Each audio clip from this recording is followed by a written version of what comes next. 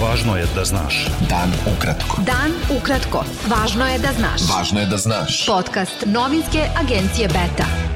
22. aprila sa vama Darko Čačić. Predsjednik Srbije Aleksandar Vučić izjavio je u Banja Luci da Srbija želi partnerske, prijateljske i najbolje moguće odnose sa Bošnjacima i Hrvatima, a ne samo sa Srbima u Bosni i Hercegovini. Vučić je najavio da će Srbija uložiti 100 miliona evra u infrastrukturne projekte u Republici Srpskoj. Srpski član predsjedništva Bosne i Hercegovine Milorad Dodik rekao je da je Vučića informisao o nastojanjima Sarajeva da ukine Republiku Srpsku. Republika Srpska neće voditi rat. Neće voditi rat ni za svoju samostalnost. Republika Srpska se hoće braniti, ne mora niko da ne misli da to znači da ćemo se prepustiti svakom. A nikada nećemo povući ni jedan ratni potez koji bi mogao ili bio usmjeren ka tome pitanju vezano za naš status. Predsjednik Srbije Aleksandar Vučić izjavio je da su Sjedinjene Američke Države potrebne Srbiji kao prijatelj i da ona neće moći brzo da napreduje bez američke podrške. U razgovoru sa predstavnicima Vašingtonske nevladine organizacije Atlantski savet, Vučić je rekao da je Srbija saveznik Sjedinjenih Američkih Država i da je potrebno pronaći nove načine da dobije više od Amerike, ali i da pruži više Vašingtonu. Potpredsjednica Stranke Slobode i pravde Marinika Tepić izjavila je da postoji više svedoka koji mogu da potvrde da je predsjednik Jedinstvene Srbije Dragan Marković Palma podvodio maloletnice i žene. Tepić, koja je u ponedeljak optužila Markovića, čelnog čoveka Jagodine, da je podvodio devojke i devojčice, navela je da ne bi dozvolila sebi da izađe s takvim optužbama u javnost sa samo jednim svedokom. Žene zaposlene u javnom sektoru u Jagodini podnele su danas 393 krivične prijave protiv Marinike Tepić, zbog, kako su navele, izazivanja panike i nereda putem sredstava javnog informisanja.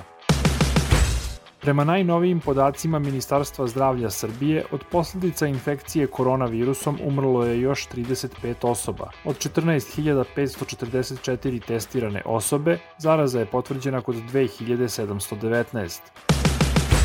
Dejan Stanojević, vozač nekadašnjeg direktora preduzeća Koridori Srbije Zorana Babića, osuđen je na 3 godine i 10 meseci zatvora zbog izazivanja udesa u kojem je poginula Stanika Gligorijević, a 4 ljudi je povređeno. Građani Srbije od danas mogu anonimno da prijavljuju lokacije divljih deponija putem aplikacije Ukloni divlju deponiju.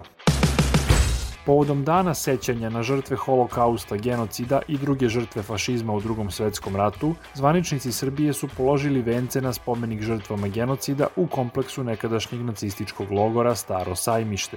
Beta. Dan ukratko. Najviši zvaničnici Hrvatske posetili su spomen područje Jasenovac povodom 76. godišnjice proboja poslednjih zatvorenika nekadašnjeg ustaškog logora na tom mestu. Premijer Hrvatske Andrej Plenković izjavio je u Jasenovcu da su nezavisna država Hrvatska i Jasenovački koncentracioni logor iz Drugog svjetskog rata jedan od najtragičnijih perioda hrvatske istorije i da zločini ne smiju da budu zaboravljeni. Predsjednik Hrvatske Zoran Milanović rekao je da je logor Jasenovac služio za ubijanje onih koji nisu mogli da se zaštite. Moskva je najavila da će sutra početi da povlači vojnike sa rusko-ukrajinske granice i sa Krima, pošto su završene vojne vežbe. Gomilanje ruskih vojnika blizu istoka Ukrajine dovelo je do rasta tenzija između Rusije i Zapada prethodnih dana.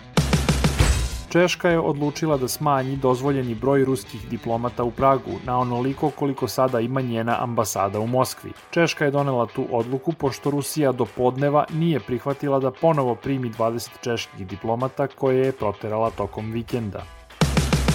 Generalni sekretar Ujedinjenih nacija Antonio Guterres izjavio je da je svet na ivici ponora zbog klimatskih promjena i da je neophodno preduzeti velike korake da bi bila izbegnuta katastrofa. Na virtuelnom samitu o klimatskim promjenama, čiji je domaćin američki Joseph Biden, Guterres je pozvao svetske lidere da do 2050. godine formiraju globalnu koaliciju koja će raditi na postizanju nulte emisije ugljenika.